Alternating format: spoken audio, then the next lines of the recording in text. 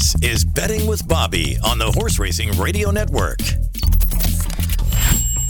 And those four will arrive at the top of the stretch together. On the far outside, it's Glitter Woman. Blushing KD is driving to the front, and Blushing KD is opening up. Sharp Cat veered out sharply. And Tommy Sue's Delight coming with giant strides on the far outside. Storm Song towards the rail. They're in the final furlong of the 123rd Kentucky Oaks, and it's Blushing KD a 3-length lead. Tommy Sue's Delight moving belatedly on the outside. Under the line, Blushing KD has won. She wins by 2.5. Tommy Sue's Delight comes from well out of it, and Sharp Cat. Now, here's Bobby Newman. Good afternoon. Welcome to another edition of Betting with Bobby here on the Horse Racing Radio Network. I'm Bobby Newman here with you every Friday afternoon, 4 to 6 p.m. Eastern Time, as we bring you live action from around the country, as well as other fun stuff in the world of thoroughbred racing. We've got live racing today from Gulfstream Park Fairgrounds. Might get some Laurel action in, and actually they're headed to the gate for race 7 on the card at Tampa Bay Downs. That's where we are going to start. Race number 7 on the card. 68 degrees, cloudy skies in Oldsmar, Florida right now. Main track fast, turf course firm, and race number 7 is on the turf. 1 mile the distance, an allowance event for fillies and mares that are non-winners of one other than. Scratch numbers 3 and 6. Have a big field of 9 going to post here. All eyes on number 5, Diamond Hands for Christophe Clement and Sammy Camacho. This is the one that was began her career in the Clement barn, was moved over to Todd Pletcher's barn, and she's been there for her last 7 starts or so. She's now back in the hands of Christophe Clement and figures to be a major player in this race simply because she's been facing what seems like tougher competition most of her career. All of her starts for Todd Pletcher were what you would consider against on tougher circuits, either in South Florida at the Gulfstream meet during last year's championship meet, or the rest of the time up at Saratoga, Aqueduct, or Belmont. So now back to Tampa Bay Downs. She's never run Tampa Bay Downs, but you would think in general the racing at those other locations most of the time is a little bit stronger than what you're going to see at Tampa. So gets back to Tampa Bay Downs, maybe looking for a little bit of a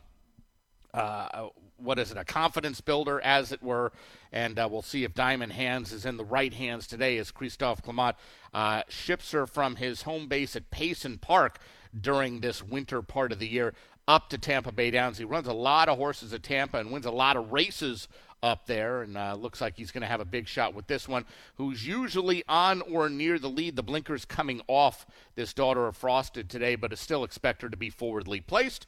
Here's Jason Beam with race 7 at Tampa. And they're in the gate. And the race is on. Angela's Party Girl got out quickly. Diamond Hands the favorite away in good order. Lorraine's Legacy moving up toward the outside. And also Sing Along Kayla really wants the lead. And Jorge Vargas Jr. and Sing Along Kayla going to grab that lead by the wire the first time round. Quickly open up 2 on Angela's Party Girl. It's 2.5 more then. Back to tap it up. Lorraine's Legacy. They really string out here behind a speedy pace. Diamond Hands is in behind that with Facciabella, Double Cosmo Girl 3 deep in the yellow colors. It's another length then back to Perfectly Golden. Another 3 back to Ivrazu, who trails. Up front, 22 seconds flat. They are going quickly. Sing Along Kayla, they're going to try to slow it down now up front, a length in front. Angela's Party Girl in the second spot. It's 2 more then. Back to Tap It Up, who's under a good hold in third. Lorraine's Legacy's toward the inside, starting to advance a touch as the favorite Diamond Hands is in between runners right now, is up to 4th in those gold colors. After that comes Double Cosmo Girl out wide. Facciabella starting to make some ground with Perfectly Golden. Still nothing yet from Irazu. 46-2, so they were able to slow it down a little bit, but Sing Along Kayla has company now. Angela's Party Girl draws to within 3/4 of a length, and once again, Sing Along Kayla lets it out a notch. Sing Along Kayla, 1.5 in front now to Angela's Party Girl. Staying to the inside is Diamond Hands. Tap It Up starts to launch out 3 deep. Double Cosmo Girl's 5th right now, at about 2.5 off the speed. Sing Along Kayla with company now. Diamond Hands between horses, out 3 deep. Tap It Up, 4 wide here for Double Cosmo Girl as Diamond Hands comes after the lead. Tap It Up on the outside. Facciabella just in behind, going to look for a seam. Double Cosmo Girl down the outside. A final 16th to go. Diamond Hands just in front. Double Cosmo Girl right down the crown of the track. Facciabella up the inside. It's Diamond Hands still there. Double Cosmo Girl. Diamond Hands going to prevail. Double Cosmo Girl was second. Facciabella third. 4th went to Tap It Up. 5th was close. It might have been Perfectly Golden over Iratsu. Final time 135-4. Order of finish 5-4-1-9. Despite not getting the lead, number 5 Diamond Hands was just too good for this field. Sitting mid-pack early on behind a fast early pace, guided into contention by jockey Sammy Camacho, and on to victory by about a length in race 7 at Tampa. We'll get you those prices in a little bit. Once again, welcome to another edition of Betting with Bobby. If you'd like to call in, be part of the show, feel free to do so. 888-966-HRRN is the number. You can always email me directly as well, bobby@horseracingradio.net. That's BOBBY. I try to answer all of my emails, not necessarily during the show, but I will get to you at some point very, very soon. Over at Gulfstream Park, 9th and final race on their Friday card is just about a minute away. 72 degrees right now here in South Florida, cloudy skies, and they're on the synthetic track for this 9th and final race on the card. We've got a field of 10 after the scratch of number 6, Night Saber, who, by the way, was 5-2 on the morning line. Mile and 70 yards the distance, conditioned $16,000 claimers. They're fillies and mares that are all non-winners of 2 races lifetime. There are 4 of them here in between the odds of 3-1 and 9-2 in the wagering. In fact, 5 of them at this point. Slight favorite right now is number 9, Cardio Princess, for Mark Cassidy and Edgar Zayas. Been facing a little bit tougher competition most of her career. Drops from the conditioned $35,000 claimers last time out into the $16,000 tag today. She was 5-2 sprinting against tougher last time out and was just kind of a midfield fourth, basically running about 4 or 5 lengths off the leaders most of the way around the track. I guess the biggest question mark for Cardio Princess is what is she going to do at this distance?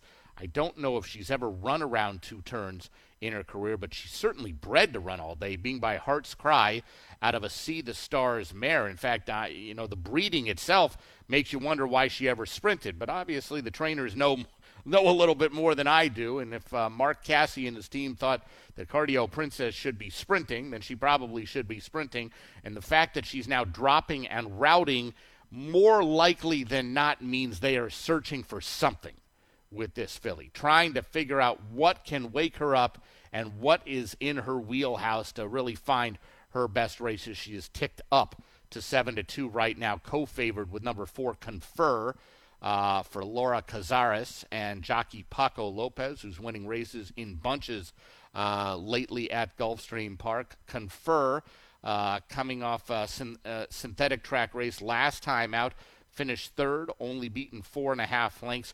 That broke up didn't break up. That's 5 straight races for Confer that she has been in the money, although she hasn't won. So she is a money-making machine overall in the money, 8 of 12 career tries, and obviously enjoys running on the synthetic track at Gulfstream Park.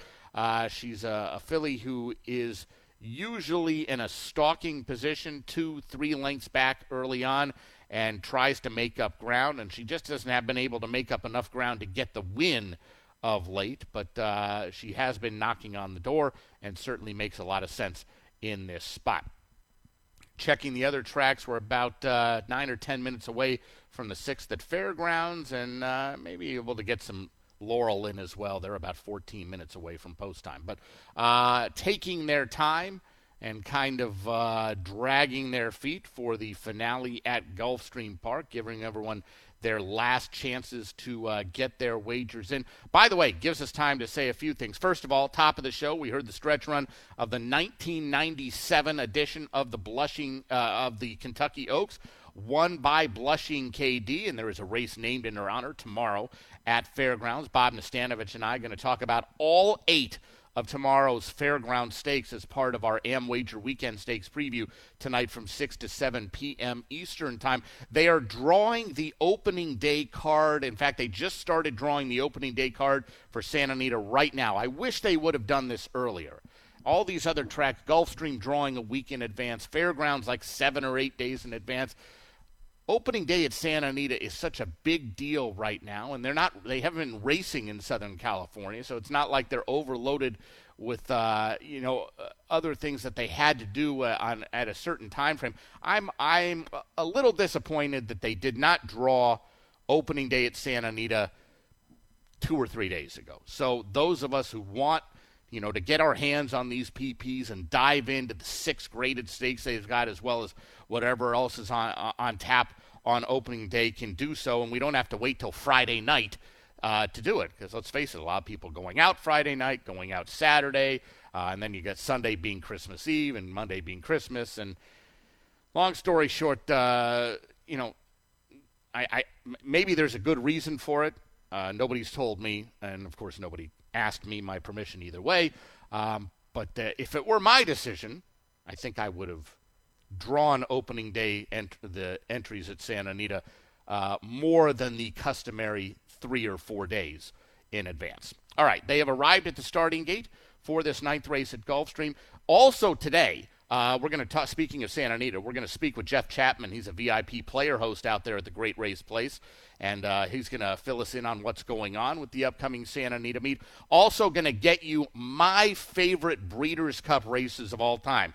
Got Bob Nastanovich's favorites yesterday. I think we played 4 or 5 of them. Great memories, some recent, some not so recent. You're going to get the same thing from me. A lot of them that you're going to have to kind of go in the way back machine and see some that were in my formative years, if you will. And we will start with some of my Breeders' Cup races. I don't know. Maybe we'll do it right after this Gulfstream Park race. Loading in for the finale at Gulfstream Park. Just a few left to go in. The 5 Bullet Valentina, 35-1, going center of the gate.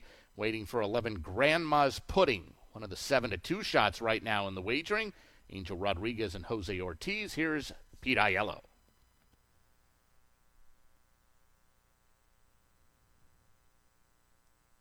And runners away. From the center, Bullet Valentina gets the first call with Cardio Princess and Grandma's Pudding looking to get over from the outside. In between horses, Dream Trap is away in the top 4. Saving ground into 5th is Crimson Princess. Confer is on hers outside. Then it's Queen Damar with Amunet saving ground while a bit keen toward the rail. Longshot Gratia is ahead of only 1, and that's Stuck in Malibu. From the far outside gate, Grandma's Pudding now going quickly to clear the inside traffic and lead onto the backstretch run. From second running Cardio Princess. At the rail, that's Bullet Valentina in early 3rd. Outside Dream Trap is 4th, racing 5th while angling off the inside a touch is Crimson Princess, then Queen Damar and Confer. Amunet saving ground toward the rail. It's a very neatly grouped field. Out the back, the trailer is Stuck in Malibu. Now back to Gratia, who's just at the back of the field. 48 seconds for the opening half mile. Stacking and packing to the forward turn. Grandma's Pudding has the lead. Cardio Princess is a closer second. Queen Damar on the outside 3rd.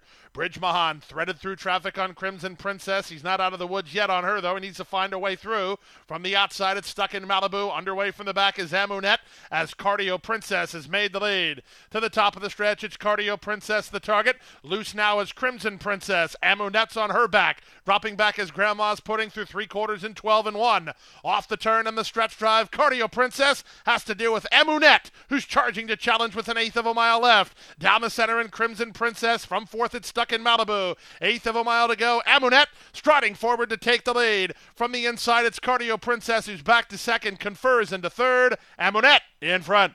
Amunet by 2 in the end. Cardio Princess was second. Confer finished 3rd. Crimson Princess 4th off a good trip in 1:40-1. Unofficially 1943 in the 9th race at Gulfstream Park. Amunet, Jorge Ruiz aboard the Mike Matz trainee, closing strongly down the lane to get the job done at odds of 6-1. All right, time for my first of my favorite Breeders' Cup moments of all time. This is my favorite Breeders' Cup sprint in all time. Let's go to the way back machine and hear the race that I loved. They're up. Smile is away quickly for the lead. Charging Falls is there. There goes Mount Livermore. Mount Livermore sprints clear quickly now by a length. Charging Falls is trying to stay with them. Precision is toward the inside. Smile is sent after the lead from the outside from 4th. Ziggy's Boy came away racing in 5th. 56 in a row is 6th. Al Salah is 7th on the inside. On the outside there goes Al Salah now beginning to move up. Committed is now moving through toward the inside from 10th position. On the outside, Villicaya now racing in 11th. Pancho Villa is 12th at this point, fighting fit.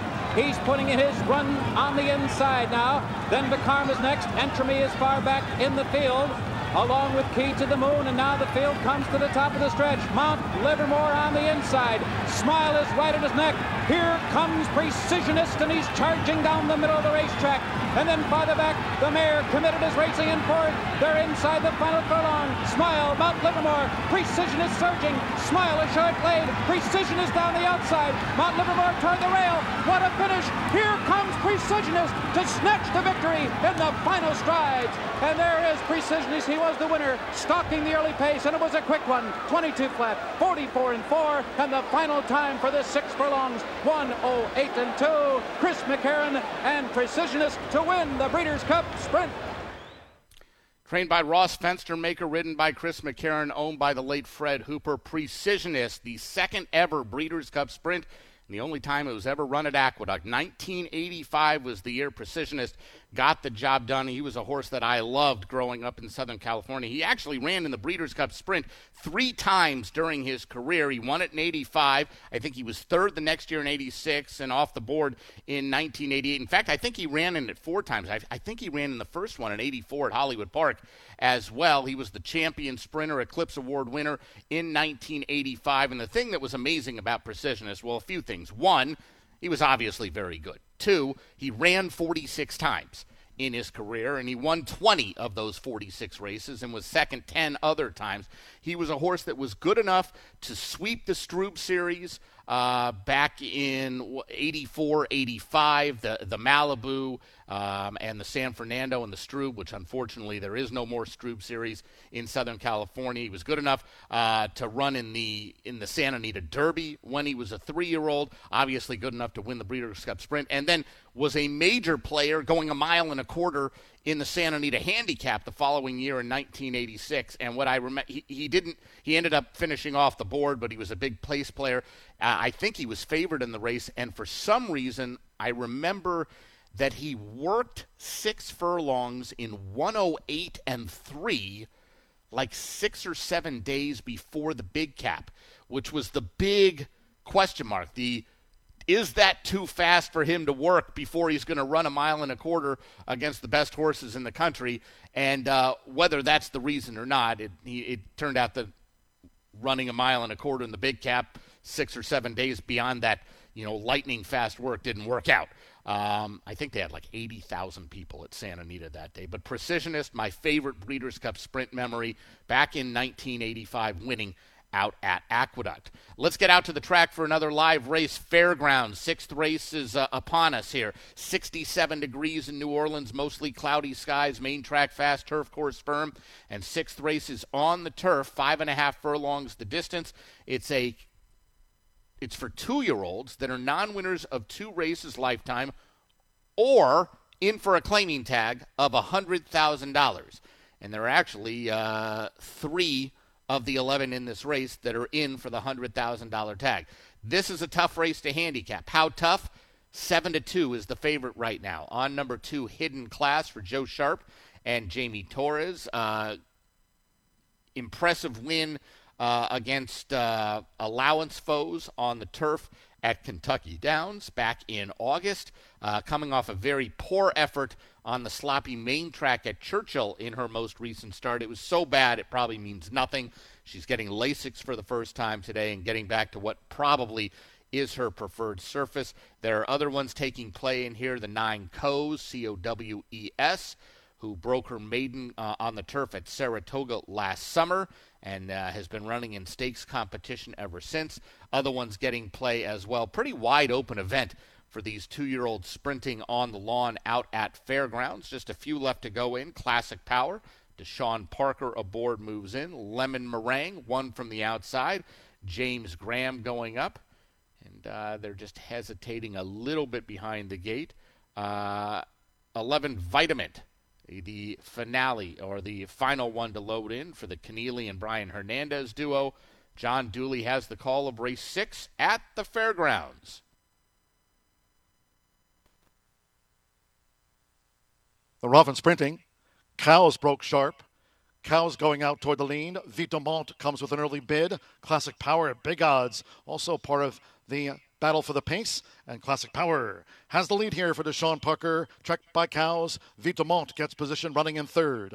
Aspenite toward the inside has the white cap with on the outside Tipsy Tails running in fifth. Then toward the inside is Gone Elvis running in sixth. With in between horses, Awesome Ruta and Sponge Bath. The gray is looking to gain on the extreme outside. Awesome Ruta is bearing out through the turn. Then toward the inside, the filly hitting class as they come past the quarter pole. We trail back to Victory for Vets and finally Lemon Meringue. These 2-year-olds have straightened away. It's Classic Power as they come down toward the final furlong. Classic Power, Cows with on the outside Vitamont. Charging hard now. Aspenite tipped to the far outside as they come down toward the final half furlong. Here comes Vitamont with toward the inside Classic Power narrowly. Classic Power, Vitamont now surging for Brian Hernandez Jr. It's Vitamont. Vitamont gains the advantage close to home. Vitamont's victory over Classic Power. Aspenite was third. Cows finished fourth. Number 11, Vitamont, or Vitamint, as I called it probably erroneously before the race, gets the job done, closing on the outside and going on by number 5, Classic Power, who was a big price at 46-1 and hanging in real tough in his Fairgrounds debut, but second best to the 8-1 shot Vitamont, who gets the job done 11-5-4-9, the unofficial top 4 in that 6th race at Fairgrounds. All right, we're going to take a break. When we come back, your prices from Tampa, Gulfstream, Fairgrounds. We've got more live racing to come and more Wayback Machine with some of my favorite Breeders' Cup races of all time. Betting with Bobby on HRRN. Don't you wish your life came with a warning app? Stop. That dog does not want to be petted. Just a little heads up before something bad happens. Move your coffee cup away from your computer. Oh, no. So you can have more control. Stop. You're texting your boss by mistake. Uh-oh. Well, life doesn't always give you time to change the outcome, but prediabetes does. With early diagnosis and a few healthy changes like managing your weight, getting active, stopping smoking, and eating healthier, you can stop prediabetes before it leads to type 2 diabetes. It's easy to learn your risk. Take the 1-minute test today at doihaveprediabetes.org. Warning. The cap is loose on that catch-up. Ugh. Don't wait. You have the power to change the outcome. Visit doihaveprediabetes.org today. That's doihaveprediabetes.org. Brought to you by the Ad Council and its prediabetes awareness partners. Kids, they're just different than us. They have no inhibitions, consider silverware optional, and can find fun anywhere. And when kids get really sick, they're different than us too. Until now, children diagnosed with blood cancer have been treated like many adults. Not anymore. The Leukemia and Lymphoma Society proudly introduces the Dare to Dream Project, transforming treatment and care through advocacy, education, and the largest global clinical trial for kids with blood cancer. For the first time, a specific treatment can be matched to a specific type of cancer in a specific child. It'll be the biggest medical advancement for little patients in history. Dare to dream with us. Support the Dare to Dream Project and all the work that the Leukemia and Lymphoma Society does at LLS.org. Hi, I'm Smokey Bear, and I made an assistant to help you out, because only you can prevent wildfires. Hey, Assistant Smokey Bear. Call me Papa Bear, because I'm grilling up dinner.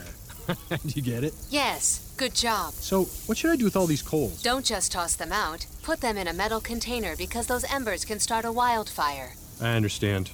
The stakes are high. Ha, ha, ha, ha. Learn more at SmokeyBear.com. Brought to you by the U.S. Forest Service, your state forester, and the Ad Council. Want to get the latest HRRN content directly on your computer or mobile device? Then subscribe to our podcasts using the Podbean app or Apple Podcasts. Just go to hrrn.podbean.com on your computer and click follow, or download the Podbean app and search HRRN. You can also find us on Apple Podcasts and listen to our latest episodes anytime. Don't miss a thing. Subscribe to our podcasts today. You're listening to Betting with Bobby on the Horse Racing Radio Network. Lone Tree has the lead by 2 lengths. Mr. Prospector second by a length and 3/4. Full Pocket is third ahead. Along the inside, El Españoletto is fourth. Tap the Tree fifth. Infuriator 6 Torsion is next. Into the stretch. It's Lone Tree holding on to the lead by a length. On the outside, Mr. Prospector coming on to challenge. At the 8th pole, Mr. Prospector on the outside gets the lead. Lone Tree second, Full Pocket third, and Infuriator on the inside. It's Mr. Prospector in front. Welcome back. Betting with Bobby here on the Horse Racing Radio Network. I'm Bobby Newman here with you every Friday from 4 to 6 p.m. Eastern Time. That was the stretch call of the 1974 Gravesend Handicap run at Belmont Park. This year's Gravesend, I think, actually takes place next week at Aqueduct, but there is a Mr. Prospector won the Gravesend back in 1974. I believe it was the final victory in his racing career.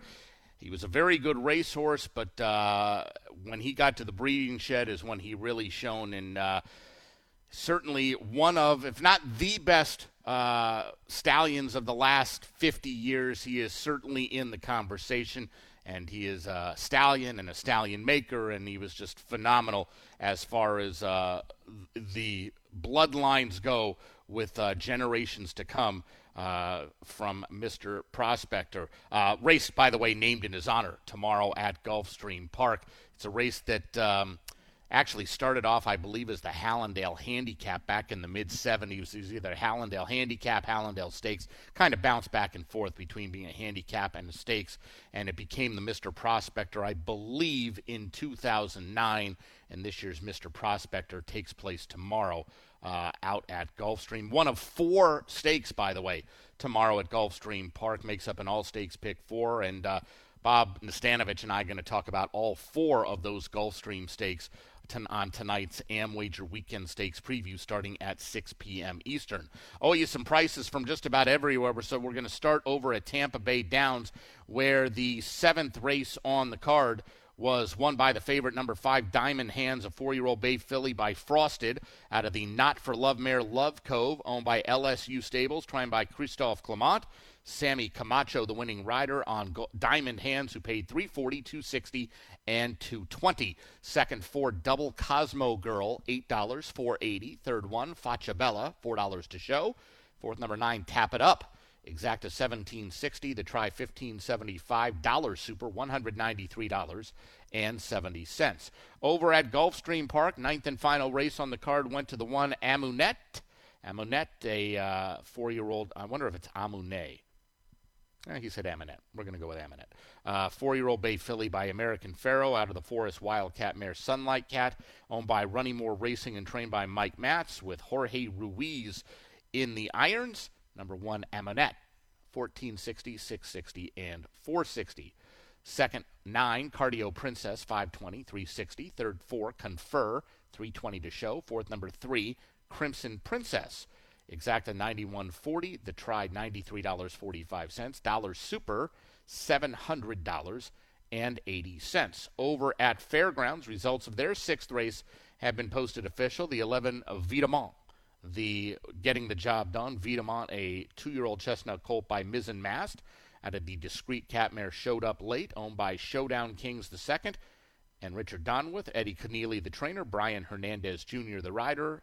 Vitamont paid $18, $960, $580.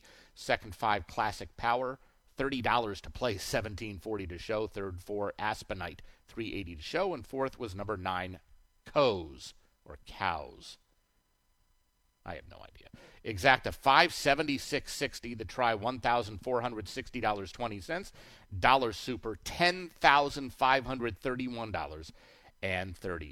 All right, scanning the globe, as it were, to see where we are post-time-wise for these other tracks. Next live race is coming up from Tampa Bay Downs. They're about 4 minutes away from the 8th race there.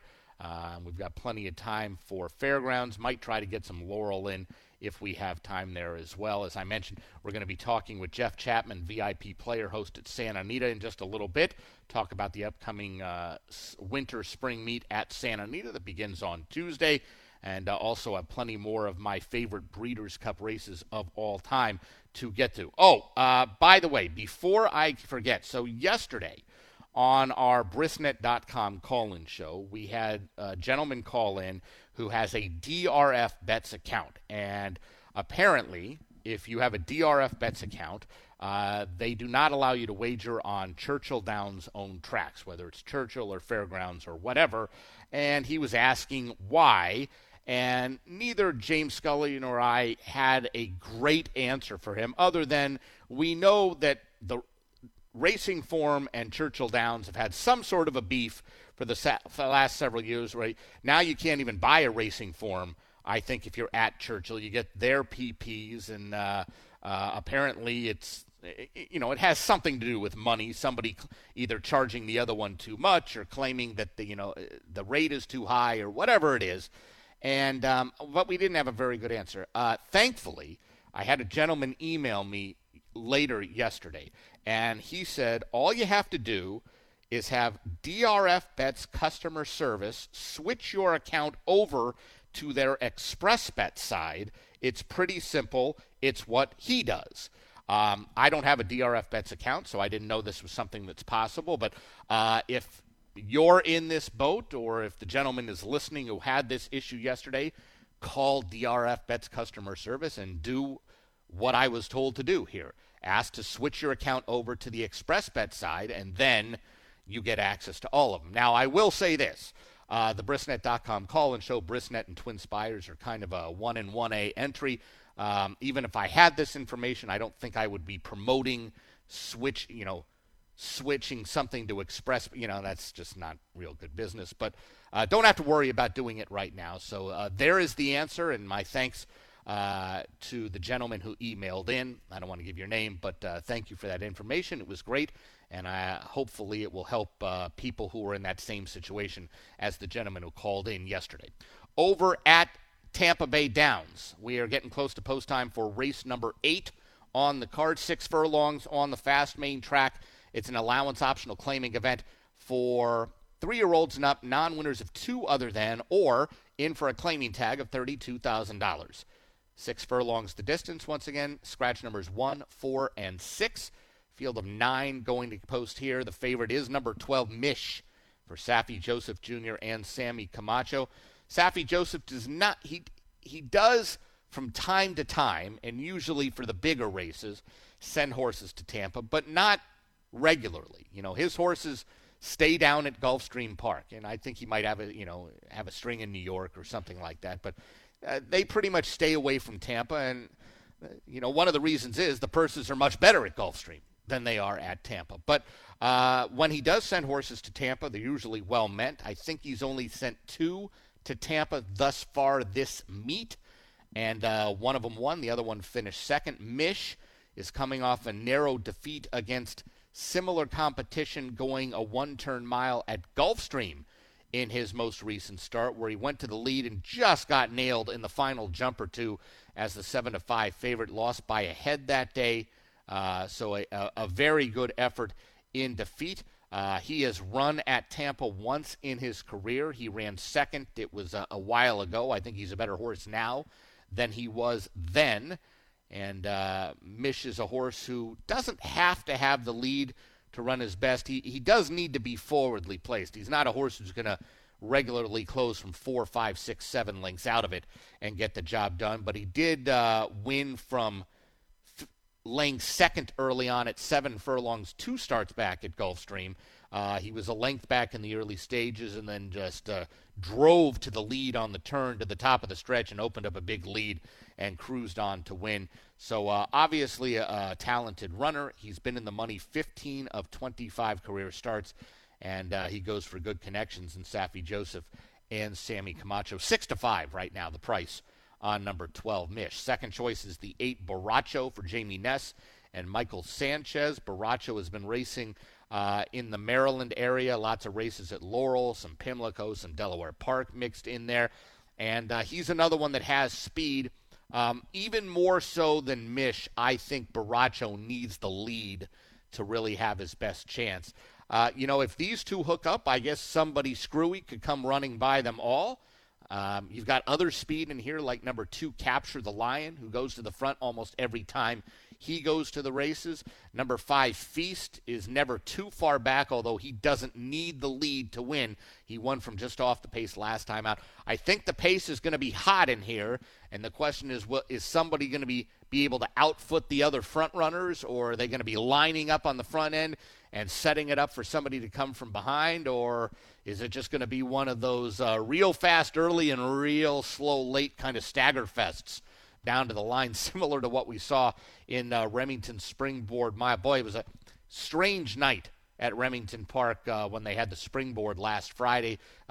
It had rained, the track was muddy, and the inside and the speed was real good. And I don't know what we can make out of some of those races because, let's face it, horses that were trying to close had no chance of closing that night. And you had other horses like Glengarry and Otto the Conqueror that were just going balls out as fast as they could early on and were staggering late. Here's the 8th at Tampa.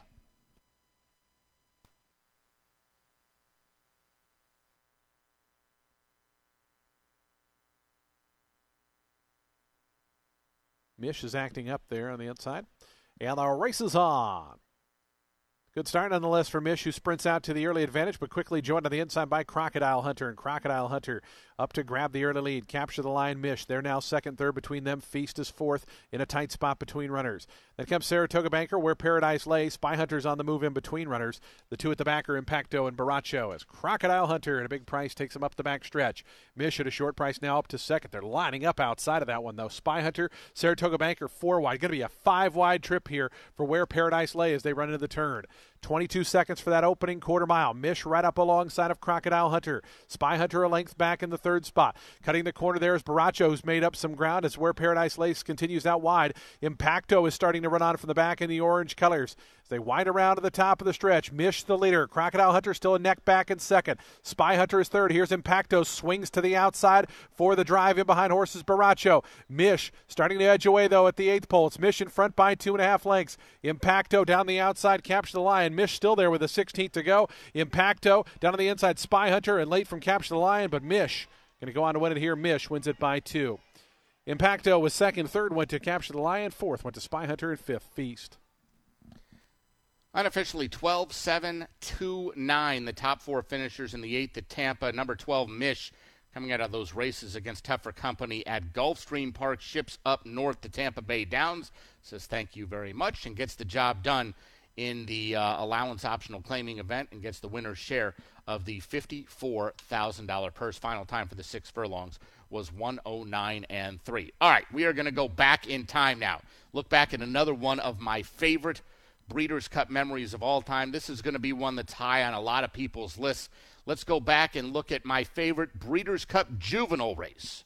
Ready for the start in the juvenile, and they're off, and Bertrando comes out running. Agincourt is right there, and on the outside it's Starry Coot. But it is Bertrando, Alex Solis, intent on the lead, and he wins the race into the first turn. He's there by a length and a half. Starry Coot and Bag in close pursuit. Agincourt saving ground all the way. Devil on Ice was 5 wide, rounding the first turn. Showbrook is now racing 6th in between horses. Pine Bluff is under a firm hold at the inside, racing 7th. Big Sur is 8th on the outside. Onlooker is 9th. Try to Watch is 10th. He's about 10 lengths off the lead, and he's launching a bid now from the back of the pack. Then it's Dance Floor. Farther back, Snappy Landing, and Arazi, the European star, is a dozen lengths from the front as Offbeat trails the field as they continue midway down the backstretch. Bertrando coasting on an uncontested lead, and he's moving at a quick pace. The quarter in 23-1. He gets a half in 46 3/5 seconds. It is still Bertrando out there unchallenged. He leads by 2. Long shot, Agincourt still chasing second. Pine Bluff is only 3 lengths for the lead. Arazi hits his best stride, and there goes the European star Arazi, and he's coming with a menacing rush to Bertrando, and now the stage is set as they move toward the top of the stretch, and Arazi runs right by him. Arazi with a dramatic move as the field turns for home. He's wide into the stretch. Bertrando stunned at the inside. with the move here of Arazi. He's pouring it on. Just incredible move as they come to the top of the stretch by 4 now. And then it's Bertrando, who is now a discouraged second farther back. It is snappy landing, and they're coming down to the finish here. Here indeed is a superstar. Arazi, absolutely brilliant. He was taken under a hard hold to win it here by 5, and he could have won by 10 perhaps. And Bertrando was second. Absolutely sensational. I can tell you that I did not bet Arazi in the 1991 edition of the Breeders' Cup Juvenile that was held at Churchill Downs. I'm pretty sure I bet Try to Watch for Carl Domino, another one of the Fred Hooper runners, and he was terrible in that race. I think Cordero rode him.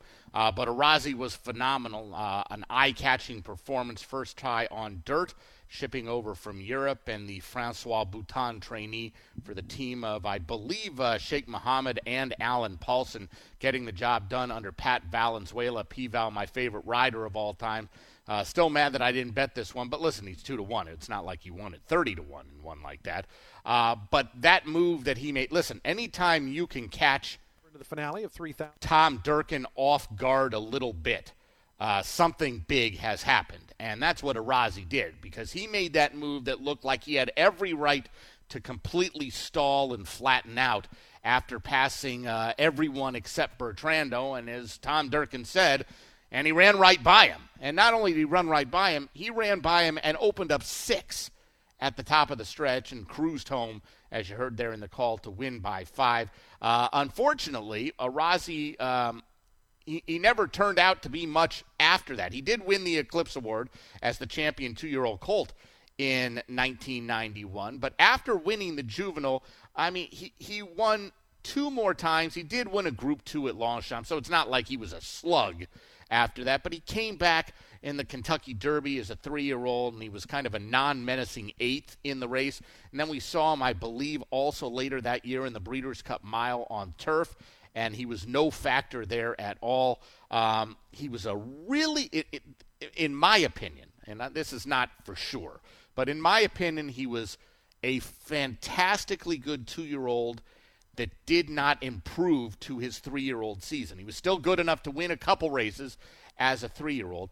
And there's a filly that ran, whatever it was, 5-10 years ago, who was very similar to me. Do you remember Newspaper of Record? Newspaper of Record was so good as a 2-year-old filly, and to me, she just was the same as a 3-year-old, and all these other 3-year-old fillies kind of caught up to her, and some kind of went by her. And that's what I think happened with Arazi, and why he was not as dominant, in fact, not dominant at all in 1992, but he certainly was dominant in that 1991 edition of the Breeders' Cup Juvenile. All right, while we've got juveniles on our mind, let's go back in time and look at my favorite Breeders' Cup Juvenile fillies race of all time. Heels sent on their way in the juvenile fillies. Pursuit of Glory broke just a little sideways. Quickest into stride is Be Smart, and she obviously wants the lead, and Be Smart sprints away. Sia Silk is going up second. Palacio de Moore is going to be caught wide. Van Leer Rose getting a good position right behind the leaders now, just inside of that. Sky Diva in the red cap getting the perfect spot, 2 lengths off the leaders. They're not really flying. The pace is good, but they're not flying on the lead. Then we come back here to Black Magic Mama, who's racing back in 6th. Now here's Do Re Mi Fa Solati Do in the white colors, 7 lengths off the leaders. Then it's Evita Argentina. And behind that, Pursuit of Glory, travelling comfortably enough, 8 lengths off the leaders. And behind that comes Dave's Revenge. Up alongside Dream Empress. Now here's the favourite, Stardom Brown, who's bound as the greyback second last now, gives them 11 lengths start at this stage, and 4 more back to Persistently. They run past the half-mile pole, and CS Silk now kicks on for home. Be Smart on the far side. Now here's Sky Diva, still in the perfect spot. Red cap at the rails. Sky Diva, she is on a loose rein though. She's going after the leaders. Up alongside Palacio de Moore. Van Leer Rose is in there now, and Stardom Bound is let loose, and look at her, the grey on the outside. Stardom Bound now makes a huge run at them, and Stardom Bound, grey on the extreme outside, comes to tackle the leaders. Can she keep up this amazing run? Stardom Bound comes to strike the front as they turn for home. Sia Silk tries to battle on the inside. Dream Empress is coming home lately, but it's all Stardom Bound now. Sky Diva, Dream Empress chasing gamely. Stardom Bound made that huge move. Dream Empress going to stretch it to the wire, but no. Stardom Bound is just plain too good. And Stardom Bound and Mike Smith have won it impressively. Dream Empress was second. And then there'll be a photo, Sky Diva and the long shot Dave's Revenge for third. The year was 2008. The venue, Santa Anita, Oak Tree at Santa Anita to be exact. And obviously the voice, the unmistakable Trevor Denman on the call. Stardom Bound for Chris Pash and jockey Mike Smith getting the job done, coming from way out of it. I don't think she was last early on. She might have been second to last, but I think she was a dozen lengths back at the first call, and she not only won, but she won by a length and a half. In fact, she had opened up a length and a half by the time they got to the top of the stretch. She was coming off a big win, I believe, in the Oak Leaf in her previous start, and the Oak Leaf has been renamed now. What is it now? Is it the Chandelier? Something like that. But Stardom Bound was an exciting. She was a fun filly because, one, she was a grayer roan filly that looked almost white. So she stood out in a crowd. Two, she had that running style that is eye-catching, similar to what we heard and saw from Arazi in 1991 coming from way out of it. That's what Stardom Bound did in all of her races. So, she was one that, you were going to see this big white flash working her way through the field or circling the field, and she passed him in a blink of an eye and won impressively, pretty fast too, mile and a 16th in 1:40.4. Overall, Stardom Bound, well, she was the Eclipse Award-winning 2-year-old filly for 2008. She won only 5 of her 12 career starts. She was in the money 9 of those 12 races. After she won, she had won the Del Mar Debutante and won the Oak Leaf before winning the Breeders' Cup Juvenile Fillies, and then started off her 3-year-old campaign very, very good, winning the Las Virginist and the Santa Anita Oaks, and then still ran some good races, but not winning races when she tried the Ashland, the Gazelle, and the El Encino, and the La Cañada, and races like that. And she ended up eventually retiring at the age of 4, early on in her 4-year-old season. I believe at some point, I think she had a few trainer changes in there. Chris Pash trained her when she won the Breeders' Cup. I for some reason, I want to say Rick Dutrow trained her at the end of her career, and she was bought publicly by that IEH stable and some other folks as well. But she was obviously a very exciting filly, and when she was good, she was really, really good, and she was fun to watch, and especially coming from way off the pace back in 2008 to win the Breeders' Cup Juvenile Fillies. Over at Fairgrounds, their featured event of the afternoon is race 7. It's the Spanky Broussard Memorial for fillies and mares going 1 mile and 70 yards on the main track. Scratch number 7, Lexa, field of 7 going to post. Couple of them vying for favoritism right now. Number 2, the Alice Look, or the Alice Look.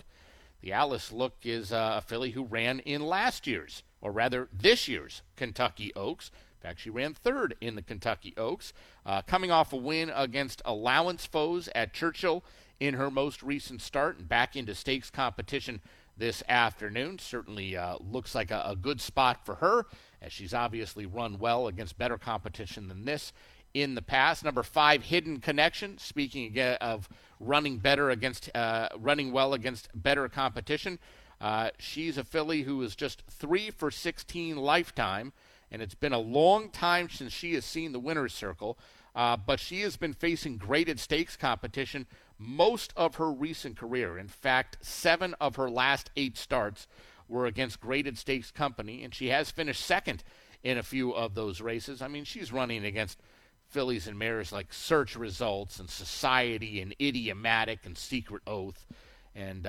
obviously Hidden Connection. There is talent there. Hidden Connection is one that I actually thought had a big chance as a 2-year-old filly to win the Breeders' Cup Juvenile Fillies against Echo Zulu and them, and I was wrong. And she turned out to be not nearly as good as Echo Zulu, but she is a money-making machine. She's made over $700,000 in her 16-race career, and not much of a factor at all. In fact, a discouraging 8th-place finish last time out in the Grade 3 Chalukis. I don't know where that bad race comes from, but she has shown in the past to run a bad race here or there and then usually follow it up with a real good race speed figure-wise next time out. So if you're a backer of Hidden Connection, that is certainly good news there. Last few going in, Rose Palace to the outside gate. Gray filly in the Maggie Moss blue and green colors. Edgar Morales rides this Tom Amos trainee. And here is the Spanky Broussard at Fairgrounds. They're off in the Joseph E. Spanky Broussard Memorial. And there's Beau Draw. Nearest the inside, Corning Stone. Hidden Connection in the white cap as they enter the first turn. Big odds leader, Beau Draw, who takes the initiative here with 7 furlongs to run.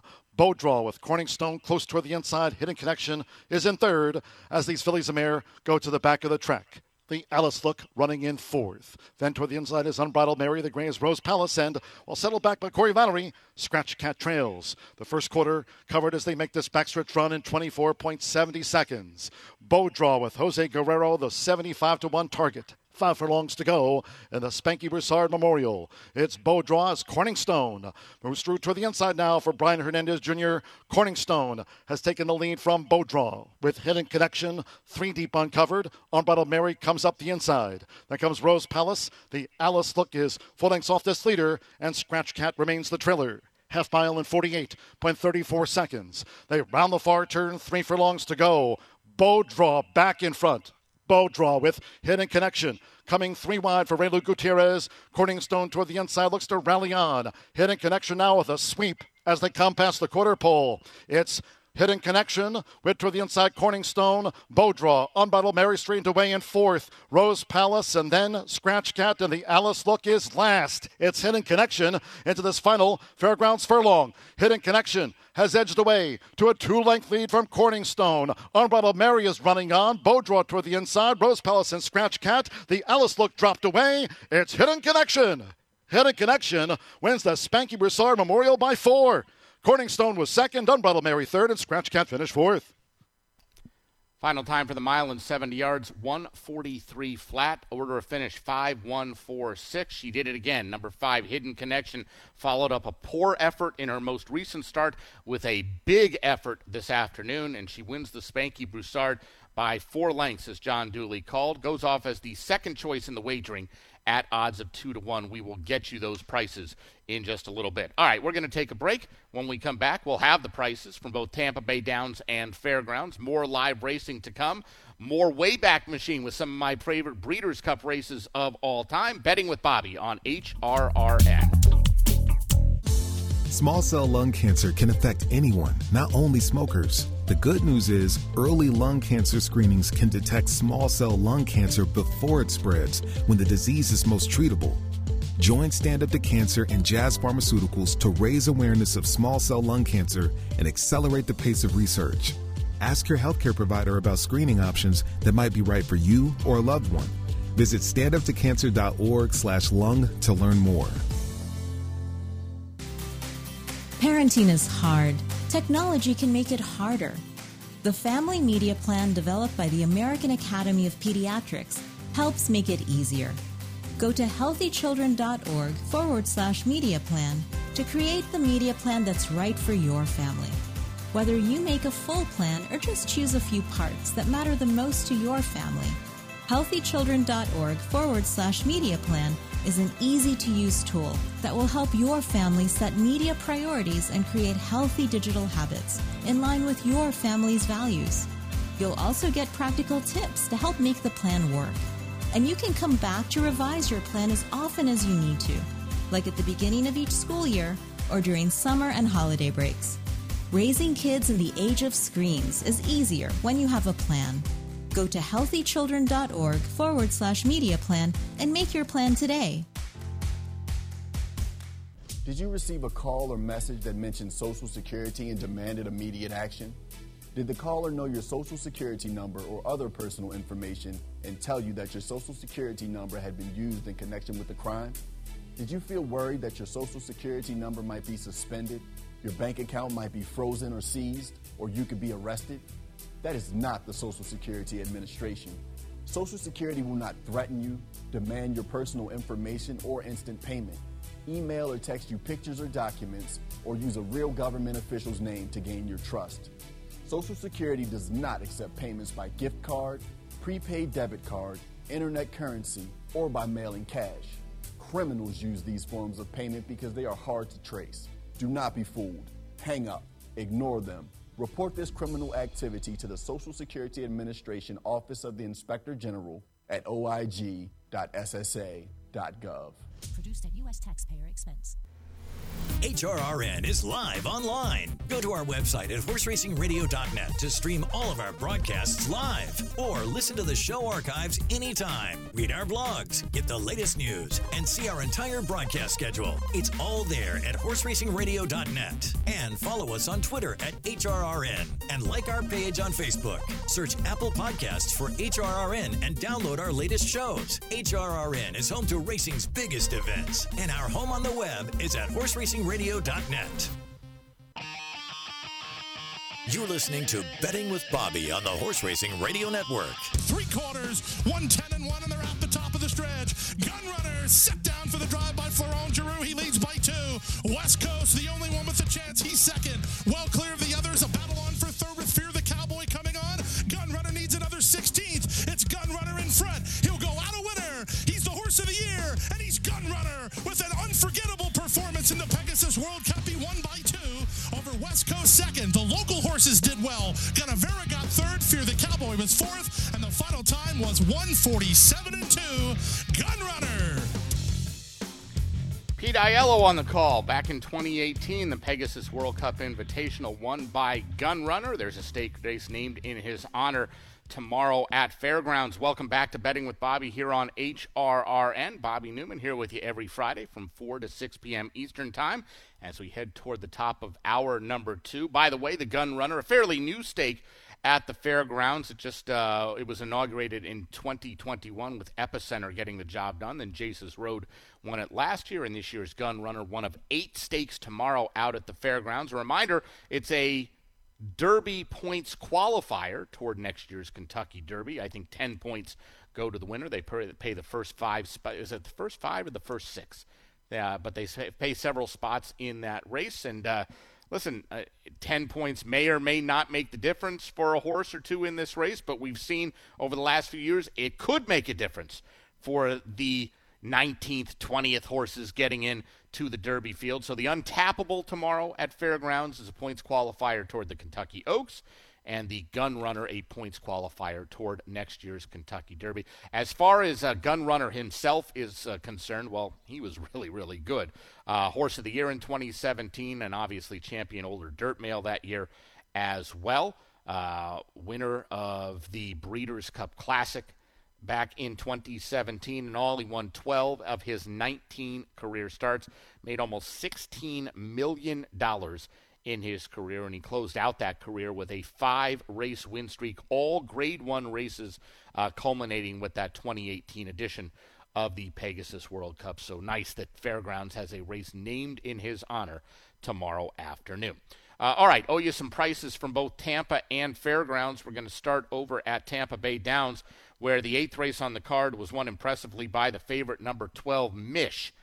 He's a 6-year-old Greyer Roan gelding by Field Commission out of the Greatness mare Wicked Great, owned by C2 Racing Stable and trained by Safi Joseph Jr. Sammy Camacho with another win on the card. Mish, 360, 280, 240. Second 7, Impacto, $10.60, $6. Third 2, Capture the Lion, $380 to show. Fourth number 9, Spy Hunter. The exact at $29.20. The try $46.60. Dollar Super $622.30. Over at Fairgrounds, results are now official for their 7th race. And the featured 7th race was the Spanky Broussard Memorial Stakes, won by number 5, Hidden Connection, 4-year-old Dark Bear Brown filly by Connect, out of the Awesome Again mare CJ's Gal, owned by Hidden Brook Farm and Black Type Thoroughbreds, trained by Brett Calhoun. Raylu Gutierrez in the irons this afternoon. Hidden Connection, 640, 380, and 320. Second 1, Corningstone, 460, 320. Third 4, Unbridled Mary, $5 to show. Fourth was number 6, Scratch Cat. The exacta $19.80, the Tri $52.35, and the Dollar Super $286.60. Over at Tampa Bay Downs, they are just 4 minutes away from post time for the 9th and final race on their card, so we will get to that in a few minutes. Interesting news, though, coming out. Did you read this? Our good friend Dick Downey, who contributes a lot to Blood Horse, wrote about it a few days, in fact, yesterday. Forte DQ paused with temporary restraining order. The disqualification of Forte from his win in the Grade 1 Hopeful Stakes is on hold following the entry of a temporary restraining order in a New York court December 21st. This news was first reported by the Thoroughbred Daily News, and I'm not going to read you the whole thing. But in addition to Forte's DQ, which amounts to a loss of $165,000 in purse money, his trainer Todd Pletcher was suspended from training for 10 days and fined $1,000. And if you read the story, it's pretty interesting because it basically makes it sound like people who were in charge of the testing and were not allowed to testify, meaning in charge of the drug testing. He tested positive for a drug called meloxicam, which is a non-steroidal anti-inflammatory medication that is not a banned substance in New York, but can't be administered within 7 days of a race day. And the doctor in charge of the testing testified apparently that the level was so low it could not have been ingested within 7 days. And for some reason, they, for the first time in like 40 years, they tried to introduce it as zero tolerance, and they're appealing. And they've got Drew Malika, who is involved with a lot of lawsuits that involve horse racing people on their side. But on the little bit that you read about this, it kind of sounds like they have a good chance of winning the appeal. We will see what happens. I don't know why somebody that would normally be allowed to testify in a timely manner was not. And then when he did testify, he made it sound like stuff was done all differently than it had been done in the past. And listen, it's not, I wouldn't say it's 100% going to go the way of Pletcher and Rapoli and Vinny Viola's stables and the Forte team, but it sounds like there's a chance that there was screwiness that happened and it could be overturned. So interesting to follow that story as it plays out. Over at Tampa Bay Downs, as I mentioned, 9th and final race on the card is coming up, and this is 1 1/8 on the turf. $16,000 the claiming tag. These are 3-year-olds and up. Full field of 10 going to post in this spot. Number 6, Sandy Lane Kitten is the current favorite at 5-2 for trainer Darian Rodriguez and jockey Antonio Gallardo, both off to a tremendous start at this Tampa Bay Downs meet. And let's face it, these guys win a lot of races, whether it's Tampa Bay Downs or not. Darian Rodriguez winning at a 26% clip in 2023. And Gallardo winning at a 22% clip. So these guys, they know what they're doing. And Sandy Lane Kitten probably getting some action because of his connections. Now, he ran at the $16,000 level last time out at Tampa Bay Downs, was the 2-1 favorite in the race, stalked the pace, stuck his head in front at the top of the stretch, and just got run over by several horses. Not literally run over. He ran 4th, beaten 2.5 lengths. And now they're trying to take the blinkers off. It's not that they put the blinkers on just for that last race. He had been racing with blinkers most of his recent career.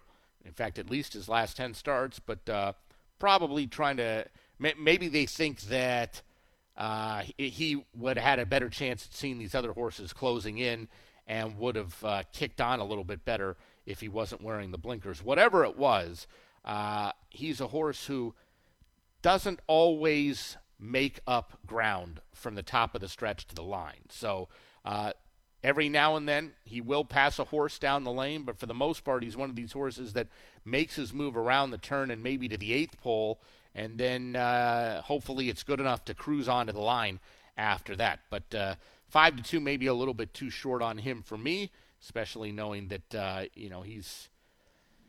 it's been a while since he won. I know he's won 7 of his 40 career starts, but none of those races have been in 2023.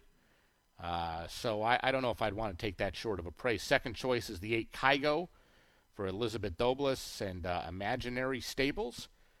Kygo coming off a second-place finish against $16,000 claimers in his most recent start. And seems like a lot of these runners run regularly at this $16,000 level. Kygo finished second to Castano, who's in the race once again today. Castano passed him and won by a half a length last time out. Kygo was 3-1 that day. Castano was 10-1 that day. Now, you still get 10-1 on Castano, and you get 7-2 on Kygo. So I don't know what it is about Kygo that they think he's so much better than Castano, or vice versa, what they don't like about Castano that they think that last race was an anomaly. But he is a horse that comes from well off the pace, and just glancing at the running lines for these horses in here, there's not a ton of speed. The 9 Demir has shown speed at times. 10 Bustin' Up is probably going to go to the lead. Pretty wide open affair, as these open 16 claimers usually are on the turf at Tampa Bay Downs, and these are the kind of races that you get for the final race of the day. Always big fields, always interesting handicapping puzzles, and they are loading in for the 9th and final at Tampa Bay Downs. After this race, we're going to go back and look at some of my other favorite Breeders' Cup races of all time. The next one, I guarantee, will not be high on people's lists. It's from a long time ago, and it's a horse not too many people had. Here's the finale at Tampa. Our race is on. Good start for Gratia Prince toward the inside. Demir in the teal colors showing good speed, and Demir going to try to cross all the way over and grab the early advantage. Busting up from the outside, so the two outside runners 1-2 through that opening furlong. Sandy Lane Kitten just in behind them along with Kygo. They're out 3rd and 4th. Gratia Prince is 5th. Vital between horses 6th. Veloce right to that one's outside is 7th. As they come by us the first time, it's Bustin' Up who leads it. Bustin' Up now in front by 3. Demir back in 2nd. Sandy Lane Kitten is 3rd. To that one's outside comes Kygo, already about 5 or 6 off the leader. They got that opening quarter in 23 1/5 seconds. It's Bustin' Up by the 6 furlong marker. The lead out to 3.5 now to Demir. Then comes Sandy Lane Kitten and Kygo. Gratia Prince heads up a lineup of 3 in the 3rd flight. Along with that one comes Vital and Veloce. Sandy Lane Kitten with 2 beat early on. Those are Castano and Azure Sky. 5 furlongs left to go in the finale, and Long Shot Bustin' Up continues to take him down the back stretch. It's Bustin' Up that lead 3.5 lengths. Down on the inside, Sandy Lane Kitten shadowing that one to the outside is Demir. Now they're closing in on this leader as Demir tugs up to within a half length as they run past the half-mile pole. Bustin' Up now back in front of length and a half. Demir back to 2nd. Sandy Lane Kitten right to that one's outside. Kygo in the pink colors is 4th and about 3.5 off the top. In behind that, Gratia Prince. Veloce coming under a bit of a ride as Vital's dropped back a couple of spots. Castano starts to march forward on the outside. Is going to be 3 deep, but is gaining on the outside with the green cap. Around that far turn, Bustin' Up a narrow leader. Demir going to take another shot at this long-time leader as they come by the quarter pole. Castano continues that sustained bit on the outside. Is moving up 3 deep as they come into the stretch. Here comes Castano up, calling after the lead. Battling on, Bustin' Up. Sandy Lane Kitten and Gratia Prince trying to come through down toward the inside. They have a final furlong left to go. Can Castano sustain that bid? Castano in front. Gratia Prince slips up the inside for a late run. Veloce. It's Castano in front. Gratia Prince one final surge. Castano held on. Gratia Prince was 2nd, long way back to Veloce. Then came Demir and a photo for 5th.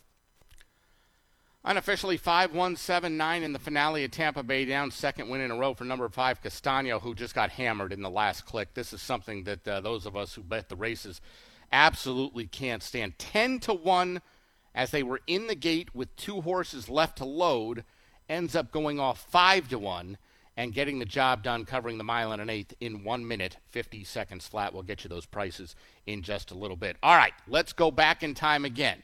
I am not a big fan of the Breeders' Cup turf because I have not had a lot of success wagering in the Breeders' Cup turf. And this is certainly one I did not have, but my most memorable, maybe favorite Breeders' Cup turf of all time. Let's go way back. Breeders' Cup turf, they're off. Great communicator, broke right in stride now, and he's out to take the early lead. Sunshine Forever also came away in good order, and he's right there. Indian Skimmer is out fast now. She's 4 wide heading for the turn. Triptych is up close early and toward the inside. Infamy is nestled nicely in 5th place. El Senor is just 3.5 lengths off the early lead. Frankly Perfect is now to his inside. Then it is Malicious, followed by St. Andrews. And Sarhoub is the trailer. A tight pack now as they round the first turn. Great Communicator is prompted by Sunshine Forever. Triptych just off them on the outside, 3 wide as they move toward the top of the stretch. Infamy is nestled in behind them, and Indian Skipper, the Roan filly, is just alongside her. Frankly Perfect is saving ground throughout. El Senor is moving comfortably in the middle of the pack. Now they pass by us for the first time. It is still Great Communicator. Ray Seville trying to nurse that speed. Sunshine Forever is under a snug hold. Triptych is now up close early and edging closer to Great Communicator. A comfortable pace here. El Senor surprisingly close. Frankly Perfect is right there. Infamy is just in behind Horses. And Indian Skimmer now is drafting in behind Horses as they move into the second turn. Then it's St. Andrews, Malicious, and Sarhub. A tight pack. The pace is slow. The first quarter 25-2. The half in 51-3, 3/4 in 17-2, and now Ray Seville asking Great Communicator for run. They're trying to shake loose from Sunshine Forever, who looms a threatening menace just off his flank on the outside. Triptych is right there, still close, running in third position. Frankly Perfect, a perfect trip so far. He's right there toward the inside. El Senor is within striking distance. Indian Skimmer is just 5 lengths off the lead now, with a half mile to run in the Breeders' Cup Turf. Great Communicator now. Asperani's there by 3/4 of a length. Sunshine Forever, a powerful presence. He's right at his neck. And there he goes. Sunshine Forever now on the outside. Great Communicator fighting back. And the filly kicks in. Triptych is moving right with her. Indian Skipper with a 4-wide sweep now as they come to the quarter pole. Triptych now. Indian Skimmer on the outside. Those two set down for the drive. Sunshine Forever, and he's not through yet. Great Communicator. The 4 of them across the track in a dramatic confrontation. Great Communicator, Indian Skimmer, Sunshine Forever, roaring back in between them. Great Communicator, unyielding. Sunshine Forever, determined. Great Communicator. Great Communicator will not be denied. Sunshine Forever was second, and Indian Skimmer was third. What a dramatic stretch drive. The Breeders' Cup Turf does it again. Fireworks in the stretch on the grass today. Great Communicator and a great ride by Ray Seville. Ray Seville, a fixture in Southern California for a long time, had a restaurant right there just across the street from Santa Anita for a long time. Thad Ackle, the trainer of Great Communicator, they claimed this horse earlier on in his career, I believe back in 86 or 87. I think he ran in 4 or 5 claiming races in his career. This horse couldn't win. He could not win the Breeders' Cup Turf. But he won the Breeders' Cup Turf in 1988, and he ended up winning several graded stakes after that, but never considered one of the greatest turf horses of all time, and he was far and away not supposed to beat horses like Sunshine Forever and Indian Skimmer, who was a hot shot from Europe that was coming over, but a fantastic and tenacious effort by the long shot and former claimer Great Communicator, getting the job done in 1988. All right, let's get one more in before we get back to the live racing. So many great Breeders' Cup miles in history. This was not my favorite as far as gambling-wise, but the most memorable to me was about 13 years ago. Let's hear it. And away they go to another perfect start. Goldakova not quick into stride, though. She's dropping in mid-pack. Fastest into stride here is Sydney's Candy, and Sydney's Candy all alone out here on the lead. Get Stormy's racing along second. Beethoven kicks through at the rail. The Usual QT is pulling very hard. The Usual QT wants to go on now. He's pulled his way up to be a joint second. Now here's Goldakova, caught a little wide in the turn, and the white cap is giving them 5-length start. Just in front of that, Delegator, who's going up closer. Court Vision has the white blinkers down at the rail. They are followed by Paco Boy, who's back 4th last, gives them 7-length start. Proviso's at the back of the leading group, and then we come back to Gio Ponti. Gio Ponti's 10 lengths off the leaders, and another 4 back to Society's chairman. They run towards the half-mile pole now, and Sydney's Candy's ensured a good pace. Sydney's Candy by a length to Get Stormy. Beethoven's tucked in at the rail in 3rd. On the outside of that, Frankie Dettori and Delegator are 4th. Then the Usual QT is losing ground. Now here's Goldakova back 6, and let's see. Goldakova has 7 to make up. Goldakova's going to have to kick it in. They turn for home, and Sydney's Candy still strong on the lead. And Sydney's Candy gets a tap on the shoulder, goes on for home. Now Goldakova's unwinding her run in the centre of the track. Goldakova's let loose. she's flying. Sydney's Candy, the usual QT's in there as well. But Goldakova's catching with each and every stride. Are we to see history this afternoon? Here's Paco Boy late, but no, Goldakova, a true champion. 3 Breeders' Cup wins. Olivia Pellier, the perfect ride. Goldakova has won. Gio Ponti, the usual QT, and Paco Boy lined up to chase her home. Great call by Trevor Denman back in 2010, the 3rd straight win in the Breeders' Cup Mile for the great race mare Goldakova. Olivia Pellier aboard. She ended up winning by almost 2 lengths as the 6-5 favorite that day. Overall, she was the champion grass mare in 2009 and 2010. Won the race 3 straight years, 8, 9, and 10. She tried actually again in 2011, finished 3rd that year. Elected into the Hall of Fame in 2017. In all, she won 17 of her 27 career starts, was only out of the money once in those 27 races, and it was way back in her career. Just a phenomenal filly, daughter of Anabad, of a blushing groom mare for trainer Freddie Head. And listen, I was not a Goldakova lover. I'm not even sure that I made money in any of the 3 races that she won. But the fact that she was good enough to win 3 straight Breeders' Cup miles against the best horses in the world, that's good enough for me. So that's my favorite Breeders' Cup mile of all time. Still haven't gotten to my absolute 2 favorite Breeders' Cup races of all time. My favorite classic, my favorite distaff. I will get to that before the end of today's show. But we need to get back out to the track for some live action as they're getting close to post time for race 8 out at the fairgrounds. 1 1/16 on the turf, an allowance optional claiming event for 3-year-olds and up, non-winners of 2 other than, or in for a claiming tag of $50,000. Scratch numbers 12, 14, 15, and 16. The 13, Alex June, draws in and will race today off the AEs. A couple of 2-to-1 shots on the board right now. Number 2, Kentucky Ghost. Number 4, James Aloysius. Kentucky Ghost for Brad Cox and James Graham.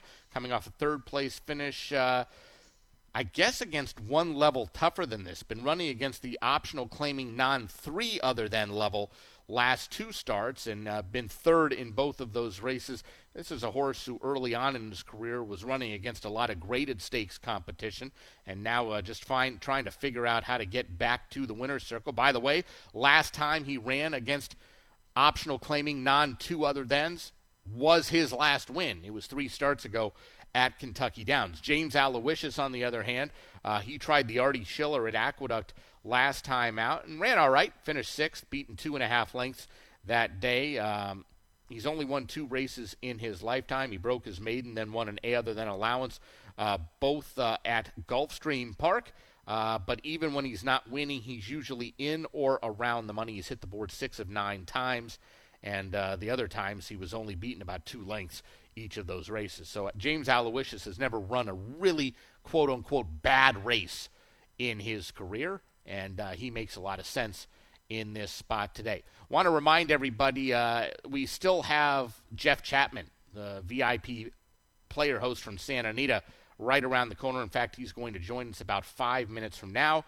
More live racing to come from Fairgrounds. We've also got my 2 favorite Breeders' Cup races of all time that I unveil is the wrong word, but relive. How about that?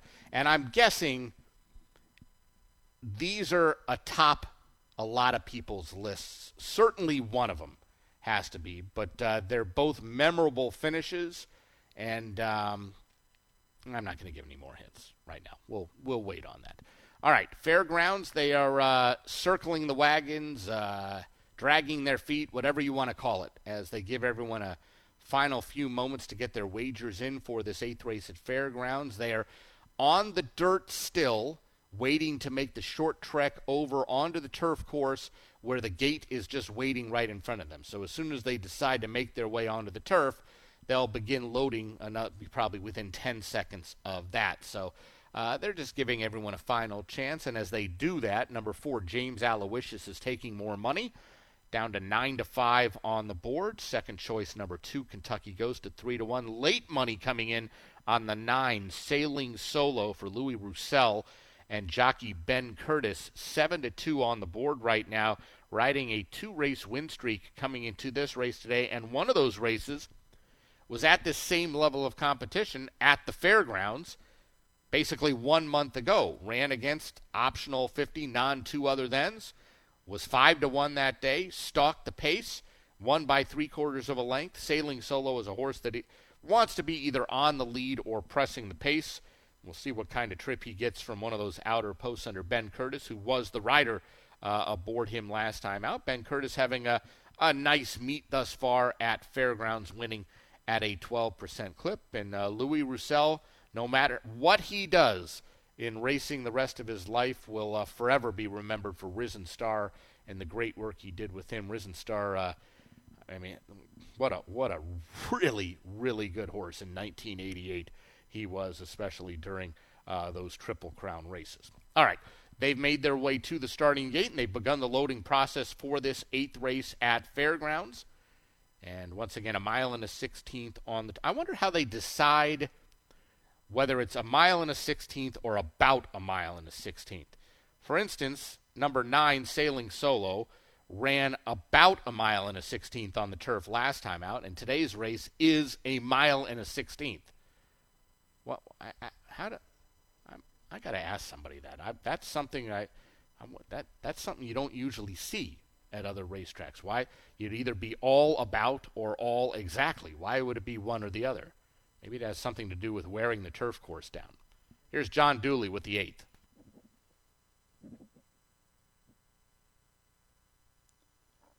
And thereof, James Aloysius, Parrot Head in the green cap and sleeves. Sailing Solos right there from those inside gates. Ocelot with Kentucky Ghost. Bourbon Day on the black silks, and Microphone as they make their way toward the first turn with Laurent Giroux. James Aloysius leads out. James Aloysius to the top. Microphone now up into second out to the stretch with Parrot Head in third. Then toward the inside is Ocelot with Kentucky Ghost in about 5th or 6th, with Bourbon Day covering a lot of ground as they go to the back. Then comes Sailing Solo, black silks with a cherry cap. Split the Wickets is saving ground with the between horses Group 18 and an orange cap. And on the outside is Alex June making this run toward the half-mile pole. Then He's Got This and Native Thunder Trails. The quarter was 23.51 seconds. Nearing the half-mile pole, Microphone has taken the lead here for Deshaun Parker as James Aloysius tracks. Ocelot toward the inside, vying for third with Parrot Head. Bourbon Day is raced wide in 5th. Sailing Solo is 6th and 7 lengths off the lead. Then Kentucky Ghost with, on the outside, Alex June. Group 18 split the Wickets. Native Thunder just relegated. He's Got This to 12th. The half mile, 47.61 seconds, coming toward the quarter pole. It's Microphone and James Aloysius alongside. They straighten away. James Aloysius has swept ahead of Microphone with Parrot Head. In between horses, Ocelot now gaining ground. Kentucky Ghost rallies with the rail. 3/4 went past in 1:11.14 seconds. James Aloysius leads them down to the final 16th. Alex June staying on between horses with Ocelot and Kentucky Ghost. It's James Aloysius. James Aloysius wins by 2. Alex June was second. Kentucky Ghost third. Then split the Wickets. He's Got This. Among those next home were Parrot Head with Bourbon Day and Sailing Solo. Unofficially 4, 13, 2, and 3 in the 8th race at Fairgrounds. Number 4, James Aloysius for Tom Morley and Florent Giroux, getting the job done at the odds of 3-2. All right, we're going to take a break.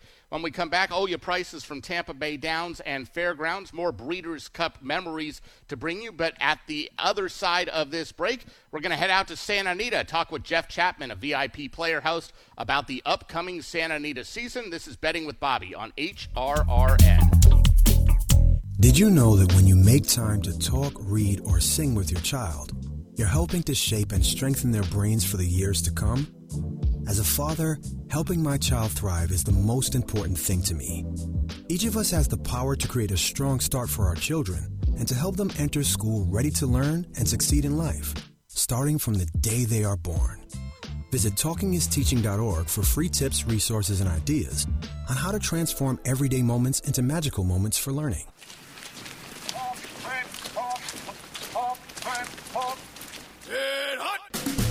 My battle buddies and I attended the NHL Stadium Series at Yankee Stadium. We had never been there before, and two of us had never seen a hockey game. Man, we had the time of our lives. It was great therapy. VetTix, we can't thank you enough. Every empty seat at a concert, a game, motorsports, or a play is a missed opportunity to say thanks to a veteran and service member. We can help. We can give our veterans a special event where they too can create their own cherished memories. Find out how by visiting www.vettix.org. That's www.vettix.org. Find out how you can make a difference in a veteran's life. When kids need medical care, they will often face stressful and life-changing experiences. From complex treatments to long hospital stays, these special patients miss out on the things that most kids take for granted and let kids be kids. That's where Starlight Children's Foundation comes in. Since 1982, Starlight Children's Foundation has transformed the in-hospital experience for more than 17 million seriously ill kids in 800 children's hospitals and facilities across the United States. Our state-of-the-art programs like Starlight Virtual Reality, Starlight Hospital Wear, and Starlight Gaming let kids just be kids, if even for a few moments. Whether donning an action figure gown instead of standard hospital issue, or settling into gamer mode, if it brings a smile, a laugh, or just a break from their reality, it's happiness delivered. Learn more at starlight.org. That's starlight.org. This is Bobby Newman. Live racing, great info, and lots of fun is what you'll get every Thursday on the First Bet Racing Show. Bob Nastanovich and I bring you the live action from the biggest tracks around North America, speak with some of the major players in the game, and discuss racing's biggest topics. It's the First Bet Racing Show every Thursday afternoon from 4 to 6 p.m. Eastern. Listen live each week on Sirius 162, XM 207, online channel 999, or streaming live at horseracingradio.net. You're listening to Betting with Bobby on the Horse Racing Radio Network. Flight line, sailing away, coming to the quarter pole, opening up a length and a half on Team Merchants. Baby Yoda trying to get off the rail. In behind them, Dr. Shivel. Triple Tap is last as Flightline turns it on at the top of the stretch, and he's in cruise control. Flightline, a superstar, is dominating the run-happy Malibu, and he's going to turn this into his easiest win yet. Flightline, jogging home under Flavian Pratt, wins by a distance. Baby Yoda second, Stiletto Boy, and then Triple Tap. And, of course, the voice of Frank Marimati back in 2021, the Grade 1 Malibu Stakes, a runaway performance by Flightline, who, of course, had a lot of runaway performances in his six-start career. He ended up undefeated. Of course, that was his first ever stakes win. He would follow it up several months later by winning the Met Mile, then winning the Pacific Classic, and, of course, capping his career with a runaway win in the Breeders' Cup Classic. Welcome back to Betting with Bobby here on HRRN. Pleased to be joined now by Jeff Chapman. He's a VIP player host out at Santa Anita, and, of course, getting ready for the start of another great meet with their traditional December 26th start on Tuesday afternoon, or I should say actually on Tuesday morning. Jeff, when you go back in time, I know it's not a long way back, but revisit what Flightline was and what he did for racing a few years ago, it's got to give you goosebumps. Yeah, it really does. I mean, you rarely see a horse like that. I can name two horses in my lifetime that really stood out, and one would be way back in the day when I saw Cigar winning the Citation Challenge at Arlington Park. But then when you see a horse like Flightline come along and just dominate in all those starts, and then even on opening day, Bobby, that year, it was cold a couple years ago. Now that's to us, wimpy California standards, but it was in the, I believe, 50s maybe that day. But we had 40,000 strong there, and watching Flightline just absolutely crush that field. It's one of those moments where I still get the tingles up my spine thinking about it right now. And then that actually led us into last year, Bobby. We did we had some person that's still up now paint a big mural on the side of the wall of Flightline. And John Sadler and Flavian Pratt came out and signed a Flightline print.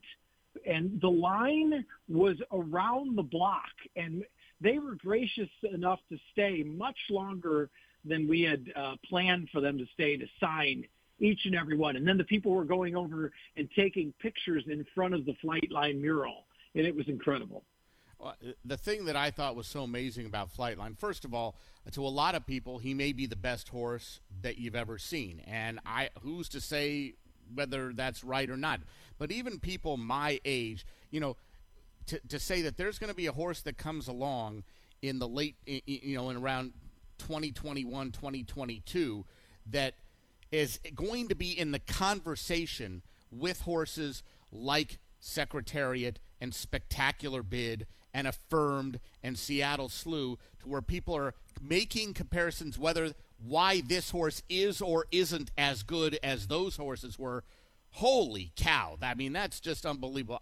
Obviously, we all wish we could have seen him run more than just 6 times, but as it turns out, the plan they had for Flightline was very, very good, executed flawlessly, and as good as Flightline was in his maiden victory, which came at Santa Anita, I think he was better in all 5 of his subsequent starts after that, which, I mean, who would have believed that? Absolutely. I agree. And you got to give it's tough to compare, obviously, like you said, Flightlines to the older horses, because Flightline only ran 6 times. But hats off to John Sadler. They had a plan. They knew how to space the horses' races apart.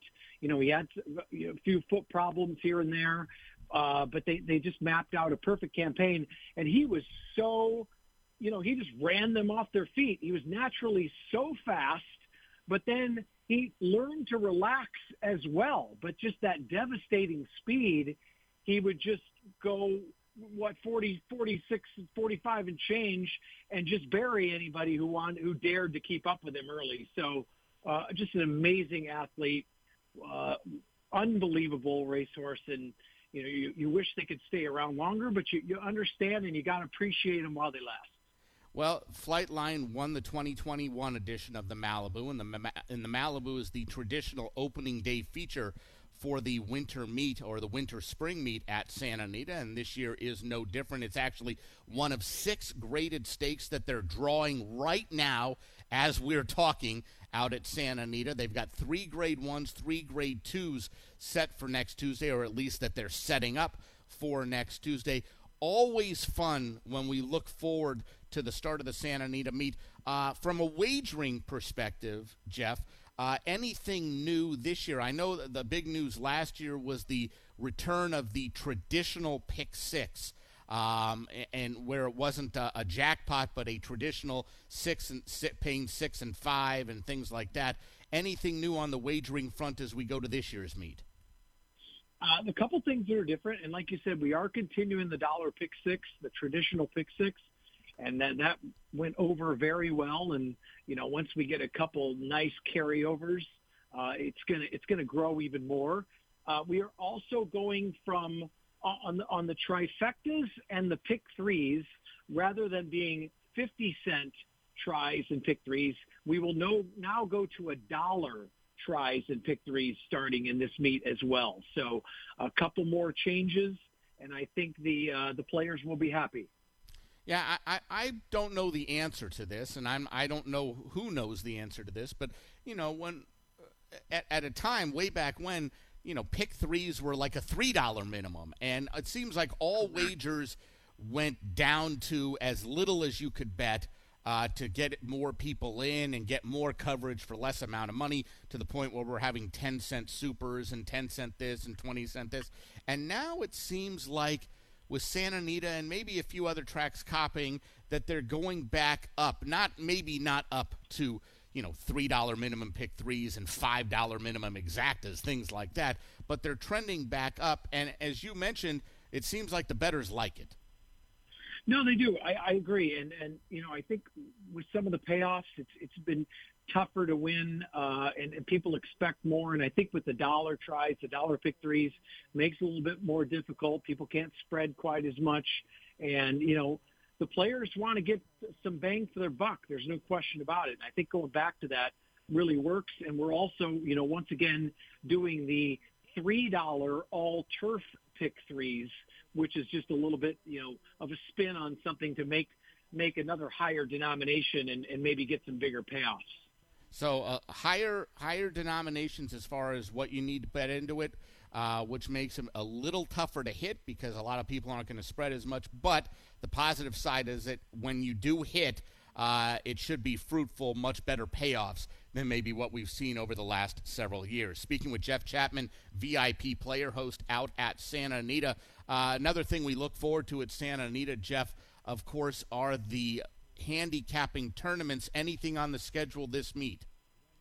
Yeah, I'll just go over a few of the big ones kind of to start off the meet. On opening day, on the 26th, there is the $1,500 Santa Anita Park Opening Day Challenge. So that's a $1,000 bankroll. $500 goes into the prize pool, and the prizes are towards the $6,000 Pegasus World Cup Betting Challenge, the NHC, and cash. That's for Santa Anita On Track and Express Bet players. Then if we go to January 13th, which is actually the Cal Cup, there's a $500 tournament that day. On to the 27th, that is the Pegasus World Cup Betting Challenge. That's a $6,000 tournament available to On Track, Santa Anita, Gulfstream, and Express Bet players. $5,000 bankroll, $1,000 into the prize pool. Prizes are the NHC, BCBC, and the $6,000 Ultimate Betting Challenge and cash. February 3rd, they will have a $1,500 NHC Super Qualifier, which is $1,000 bankroll, and a $500 prize pool. And that's the one that's the last chance, first chance into the NHC. So you can actually get the last chance into the NHC and the first chance into the 2025 NHC. And then moving all the way to March 2nd, we are having the Ultimate Betting Challenge, and that's another $6,000 Ultimate Betting Challenge with a $5,000 bankroll, $1,000 prize pool, and plenty of cash to go around. So they've already doubled up the number of tournaments from last year, and I think we're just trying to add on to, like a couple of those we mentioned. They might be a little too rich for our blood, but you could either qualify into those, or you get some of these big players out here to win some big money. Well, I myself am looking forward to actually being at Santa Anita on Saturday, March 2nd, so don't know if I'm going to take part in the tournament, but looking forward to that day, which, of course, is Big Cap Day, and the San Felipe takes place that day, as well as a couple of other stakes on that Saturday afternoon card. For those fans who are lucky enough to be able to go to opening day live this coming Tuesday, traditional calendar giveaway on opening day? Traditional calendar giveaway. We also have the plush horse that we're going to give away. And another thing, as you and I talked about the flight line, there's actually a flight line pin. We did a commemorative pin last year of Zenyatta, and we're going to try to do a series of them so people can collect them. And we will have a flight line pin starting on opening day. And how you get that is you can either bet $50 through First Rewards on site, or donate $25 to the California Thoroughbreds Horsemen's Foundation. And those are available while supplies last. All the proceeds go to the California Thoroughbred Horsemen's Foundation, but Sightline Pin is a very cool thing. So, and 11 races, first post 11 a.m. on Tuesday. So don't drink too much the night before on Christmas so we can get up bright and early and be here opening day. That's right. Not too much eggnog on Christmas Day. Exactly. Really appreciate you taking the time, Jeff. Looking forward to another fantastic season out at Santa Anita. And I'll see you when I'm out there, early part of March, my friend. Bobby, thanks for the time, and I can't wait to see you on Big Cap Day, and enjoy your holidays, and I'll talk to you soon.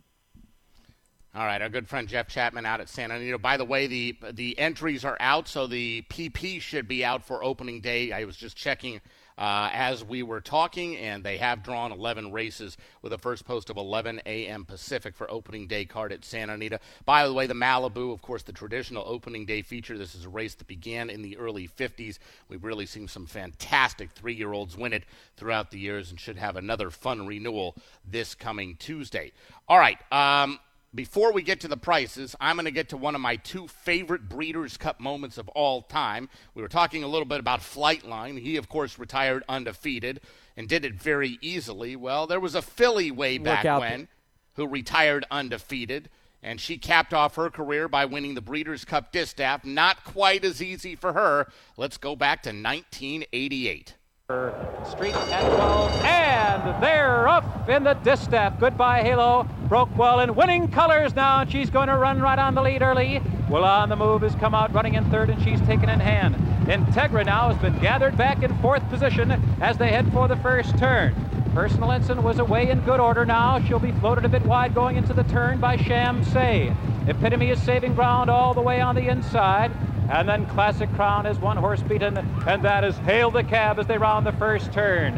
And the Derby winner is Loose on the lead. It's winning colors now, and she's opened up by 4.5 lengths. Goodbye Halo is second, and Vasquez asking Sham Say for run now third toward the inside. Willa on the move is racing in 4th. Integra is 5th on the outside. Personal Ensign, the undefeated filly, is now 9 lengths off the lead as they continue up the backstretch. It's still winning colors, Loose on the lead by 2.5. Sham Say is running second. On the outside, Goodbye Halo in striking position is third. Willa on the move is asked for more, run 4th. Personal Ensign is still 8 lengths out of it. There's a half mile to run, and winning colors doing what she did in the Derby. She's still free running on the lead. 3 furlongs to run, and she leads now by 3. Goodbye Halo beginning to pick it up in second now. Sham Say is third toward the rail. Personal Ensign is putting her run in on the inside now, and she takes to the outside. 5 lengths off the lead of winning colors, who turns for home here at Churchill Downs. Stevens going to a vigorous left-handed whip, holding on by 2. Goodbye Halo is charging hard. Here comes Personal Ensign, unleashing a furious run on the outside, but it is still winning colors. Goodbye Halo. Personal Ensign, a 16th of a mile from the wire. Winning colors is there. Personal Ensign, a dramatic finish, and here is the wire, and it is Personal Ensign there with winning colors in a photo. Very close at the 16th pole. It looked like Personal Ensign was facing her first defeat, but in those final 110 courageous yards, she certainly proved herself a champion this afternoon. Phenomenal call by Tom Durkin, the 1988 Breeders' Cup Breeders' Cup Distaff, on a sloppy track at Churchill Downs, won by the undefeated Personal Ensign, running down that year's Derby winner. Winning colors, Goodbye Halo also in that field. When Personal Ensign retired 13 for 13. She was the Eclipse Award champion older mare in 88, became a Hall of Famer in 1993, and just a phenomenally good racing filly for Shug McGahee, Ogden Phipps, and I believe Randy Romero in the irons for that win in the Breeders' Cup Distaff. The entire race looked like she was not going to get there, and somehow she got there in just the nick of time. Just a phenomenal effort in 1988. Let's get some prices out for Tampa and Fairgrounds. 9th and final on the card at Tampa went to the 5 Castano. 6-year-old chestnut gelding by Tapiture out of the Lion Hot Mare. It's the Money Honey, owned by Jose Gallegos and trained by Jennifer Quinones. Marcos Meneses, the winning rider. Castano paid $13.20, $6.80, and $4.60. Second one, Gracia Prince, $4.20, $3.40. Third 7, Veloce, $8.20 to show. Fourth number 9, Demir, Exacta, $48.20. The try, $114.05. Dollar Super, $3,345.80. Over at Fairgrounds, results are official for their 8th race. Favorite number 4, James Aloysius, getting the job done. 4-year-old dark bay brown gelding by More Than Ready out of the Lord of England mare, O Lorda, owned by West Paces Racing and trained by Tom Morley. Florent Giroux, the winning rider. on James Aloysius, who paid $5, $3.20, and $2.80. Second, 13, Alex June, $11, $5.80. Third, 2, Kentucky Ghost, $3.40 to show. Fourth was number 3, Split the Wickets, exacta $69.60. The try, $67.35. Dollar Super, $1,810.70. Folks, did you know Verizon is now offering customers a free iPhone 13 or up to $800 to put towards a new 5G phone? This offer is available for all customers, both new and current, with select trade-in and select 5G unlimited plans. Verizon's best 5G unlimited plans offer up to $90 per month of value, the most included value in the industry, and include incredible savings in the most popular entertainment like Disney+, Hulu, ESPN+, Apple Music, and more. So turn in your old 4G device, walk away with a brand new 5G device at your local Verizon store today. Still have one more live race to come. Also, my favorite Breeders' Cup race of all time. Also happens to be my favorite Breeders' Cup race call of all time. And I'll get you that after this race at Fairgrounds. 9th and final at the Fairgrounds is 6 furlongs on the fast main track. It's an allowance optional claiming event for Louisiana-bred fillies and mares that are non-winners of 2 other than or in for a claiming price of $20,000. We've got a field of 10 going to post here. There are 3 of them getting the action. Everyone else is a big long shot or is a price in the race. You've got number 2, Country Lady, third choice right now at 7-2 for Grant Forster and Jarrett Loveberry, claimed away from trainer Lee Thomas out of her most recent start, where she ran against the same level of competition, showed speed and faded to third, beaten about 7 lengths that day. The actual favorite in the race right now is number 5, Canada's Customs for Steve Asmussen and Brian Hernandez Jr. She was second in that aforementioned race that Country Lady was third in. Country Lady beaten 7 lengths. Canada's Customs beaten 4 3/4 lengths, so not a whole lot separating these top 2. They are 2-1, 3-1 right now in the wagering, and splitting those 2 is number 8, Royal O'Hagan. It's spelled O''Haigain, and I did not research this, so I hope it's Royal O'Hagan. And if it's not, we'll find out from John Dooley pretty shortly. David Terra, the trainer, Jose Rodriguez aboard, and Royal O'Hagan, or whatever it is coming out of state-bred stake races in her last 2 starts, and she was awful in both of those races. Speed figure-wise, not awful, but as far as how close she was to winning, not so good. Now, I will say this. If you're somebody who strictly looks at speed figures, her speed figures, according to the Ultimate Past Performances on Brisnet.com, are every bit as good, if not better, than the other 2 who are getting played. So the races she's been running against state-bred stakes competition must be much tougher company than what she is going to see this afternoon. The last time she ran in this kind of optional claiming allowance race was 5 starts ago, last meet at Fairgrounds, and she was 3-5 and won by 5.5. So she's proven against this level of competition. They've been running her possibly over her head in 3 of her last 4 starts, all 3 of those 3 races, all against state-bred stakes competition, and she hasn't been real close in any of them. Dropping back down to friendlier skies, if you will, and makes sense that she's getting played. Now, she was 12-1 on the morning line. I don't know if that morning, it doesn't look like a correct morning line now, especially with the fact that she's 2-1 and may actually be favored by the time they run this race. But 12-1 seems too high, and 2-1 kind of seems too low to me. So we'll see what price Royal O'Hagan or Hagan or whatever it is in this spot. Looking at the scenario of the pace in this race, you get speed from the 1, Miss Priority, speed from the 2, Country Lady. They both go. Number 7, Sum It Up.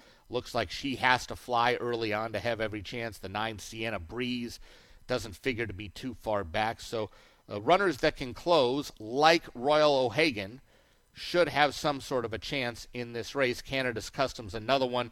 She's not a stone closer. She's kind of just a few lengths off the pace, 3 or 4 lengths back and trying to close. But they both should have plenty of pace to run at in what looks like should be a hotly contested early pace in this race. So they are just getting in their final warm-ups as they approach the starting gate for the 9th and final at Fairgrounds. Remind everybody, coming up at the top of the hour, Bob Nastanovich will join me for another edition of the AmWager Weekend Stakes Preview. We're going to look at a dozen races taking place tomorrow. Now, I will let you know this. We very much wanted to handicap opening day card at Santa Anita as part of tonight's AmWager Weekend Stakes Preview. But as you probably heard, they just finished drawing the card recently. The entries and the PPs were just put out within the last 30 minutes or so. And although it may seem like some of our selections were made in the blink of an eye, we actually like to try to put some time and effort into it. So unfortunately, we're not going to be able to have time to handicap the Santa Anita races in time for tonight's AmWager Weekend Stakes Preview. But fear not, we've got a dozen races we are going to look at tonight. They've got a 4-bagger of stakes tomorrow at Gulfstream Park, making up an all-stakes pick 4. And they have 8 stakes tomorrow at the Fairgrounds, including points qualifiers for next year's Kentucky Oaks and Kentucky Derby with the Untappable and Gun Runner, respectively. So we're going to look at those 12 races on tonight's AmWager Weekend Stakes Preview. All right, runners have arrived at the starting gate for the 9th and final race on the card over at Fairgrounds. Optional claiming allowance event were number 2, Country Lady, number 5, Canada's Customs, number 12, Royal O'Hagan are all getting the play. Everyone else would pay double digits and then some if they get the job done. Just waiting on number 9, Sienna Breeze, and number 10, Galaxy 36 to complete the line. And for the final time today, here's John Dooley. To the day, all in line.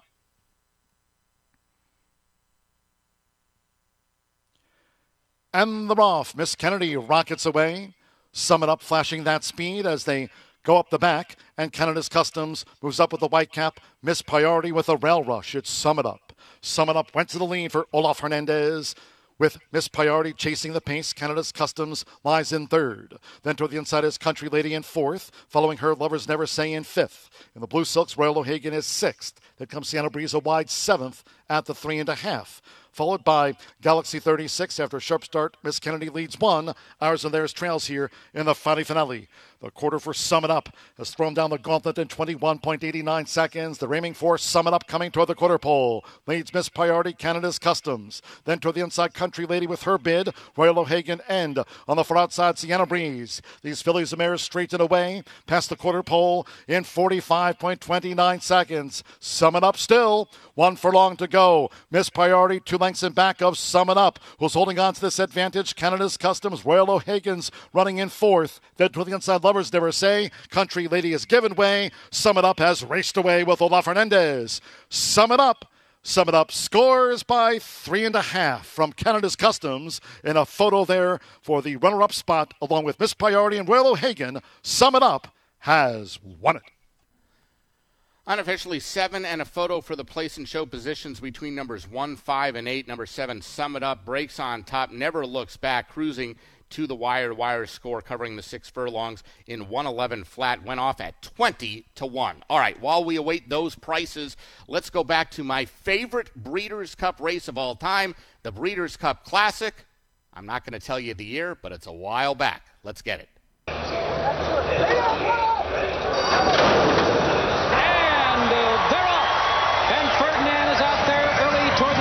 Candy's Gold is sent, and Judge Angelucci, and they pass us for the first time, and it is Judge Angelucci now who's out to take the lead, but Candy's Gold is sticking right with them early. Corey Black trying to nurse that speed with him on the inside. Skywalker is up close early.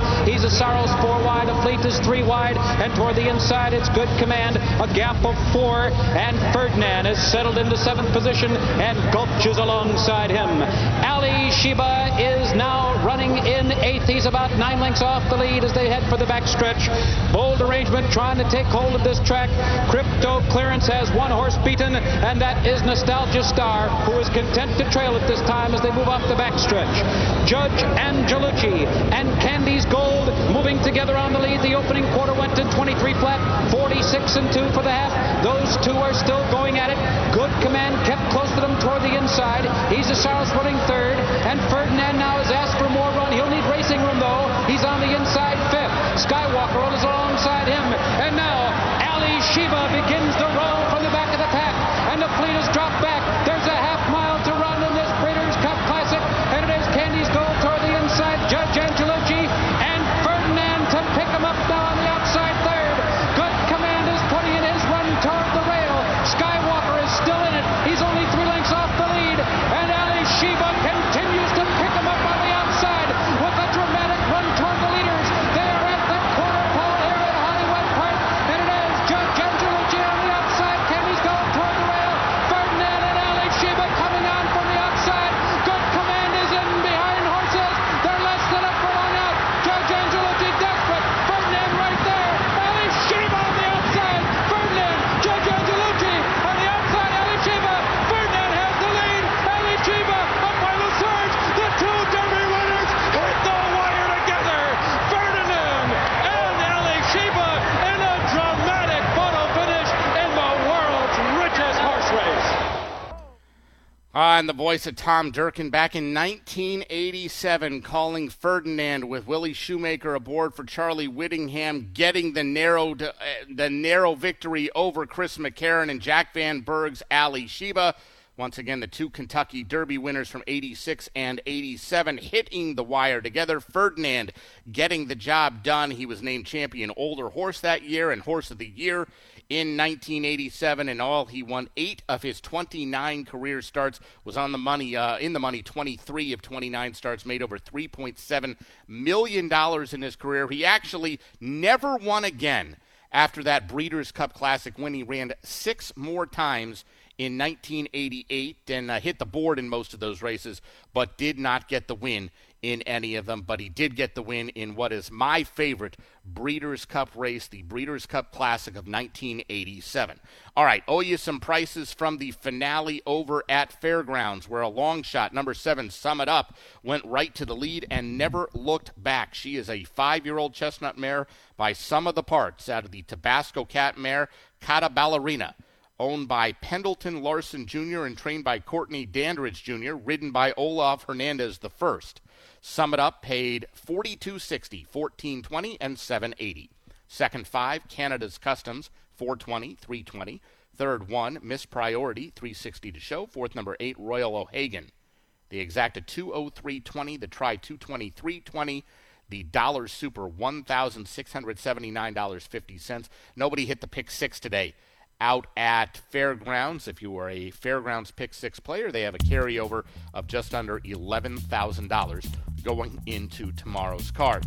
That's going to wrap up a fun edition of Betting with Bobby here on HRRN. Want to remind everybody, first of all, opening day past performances for Santa Anita are now out. They've got an 11 race card with an 11 a.m. Pacific time post time, so get your handicapping started. We've got the AmWager Weekend Stakes preview coming up 3 minutes from now. For our producer, Lee Delapina, I'm Bobby Newman. Stick around. AmWager Weekend Stakes preview, 3 minutes.